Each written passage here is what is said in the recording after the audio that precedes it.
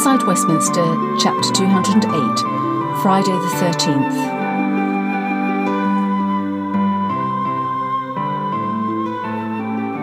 The PM knew there would be trouble when he read the email from the MP for one of the Redwall constituencies in which said MP had requested a debrief from Potty himself, giving him clear guidelines as to what precisely had debarred him from the promotion to a senior government position for which he had applied and for which he was clearly qualified. Potty couldn't give the real reason, which was simply that Mandy would have gone fucking crackers, her exact words, if the honourable gentleman had won the elevation. The unfortunate MP had been dragged through the mire, having spent months defending his name in an expensive court case after being accused of groping a female at a Christmas drinks party. Potty couldn't see what the fuss was about. He'd done precisely that at many parties, and was saddened that parliamentary womenfolk were not, indeed, flattered any more by such attentions. Potty wondered at the transformation of his beloved, whom he had courted, wooed and won, in dark corners at Christmas drinks parties, and fondly remembered moments in cupboards where they'd both got seriously hot under the collar. But this was now, and that was then. The green and woke world of Mandy Swinton Eagle, whose orbit he was enthralled to, now reigned supreme, so trying to make light of the fact that the man had been exonerated without a stain to his name simply couldn't be mentioned. Melania hadn't seen her husband for days, a small mercy for which she was grateful. He was behaving like a child who'd been sent to stand in the naughty corner, sulky, whingy, impossible to fathom, let alone love or even like. She was hoping against hope that he wouldn't carry out his threat to ignite the already inflamed tensions between Republicans and Democrats across their great nation, and his promise to move heaven and earth to prove that the election had been fraudulent. She longed for a return to her simplistic life, not without its luxuries, where she could just live. Instead, she was involved in an ugly internecine war, herself and her son on one side, and Trump's offspring by various wives and their spouses on the other. Weirdly, and for perhaps the only time in his life, Trump was performing an uncomfortable balancing act, sitting on the fence. "Look, Melania," Trump would say, "you are never gonna drive a wedge between me and my children, so don't even try." "Well, what about our son?" she always retorted, adding, "and me."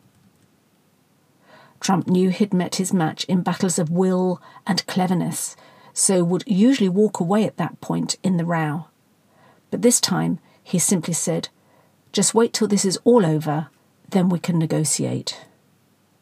Negotiate what, she'd always thought, not really caring at all if they were to divorce.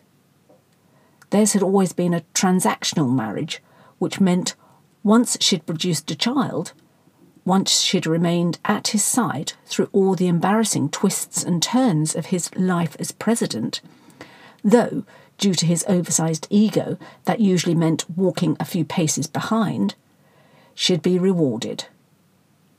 Which hopefully meant she and their son would be made more than comfortable for the rest of their lives. No skivvying for Melania, no embarrassing court cases to up any mean alimony, and definitely no sniping at each other using the media as a weapon of mass destruction, to which most other warring and bitter divorcing couples seem to inexplicably resort. No, there would be none of this. Dignity was to be preserved at all cost, which seemed totally incongruous to every other act involving Trump. Which is why Tony, Melania's personal masseuse, was totally besotted, as she was the nearest thing to a goddess on earth he'd ever met. Back in London, the PM got pinged by his own track and trace programme. He'd come into contact with an MP who later had tested positive for COVID-19, and for all to see, they had a joint photograph to commemorate their meeting, held over breakfast, standing less than a metre apart. What is it about 2 metres that clever people seem not to understand? Mandy later said to her parents over supper that evening at Chequers. And so Potty had to succumb to another round of self-isolation, just as the pandemic crisis was crescendoing upwards with the second national lockdown, and Brexit talks were reaching their final agonising denouement. To add insult to injury, Potty managed to stamp his concrete-clad feet all over the SNP and their perpetual quest for independence by telling a gaggle of Northern Research Group politicians, via Zoom naturally, that devolution had been a disaster, later confirming that he had not misspoken, his word not ours, and adding that it was one of the biggest mistakes of the Blair premiership. Again, Mandy moaned to her parents, "Honestly, thinking before inking is definitely not my beloved's speciality."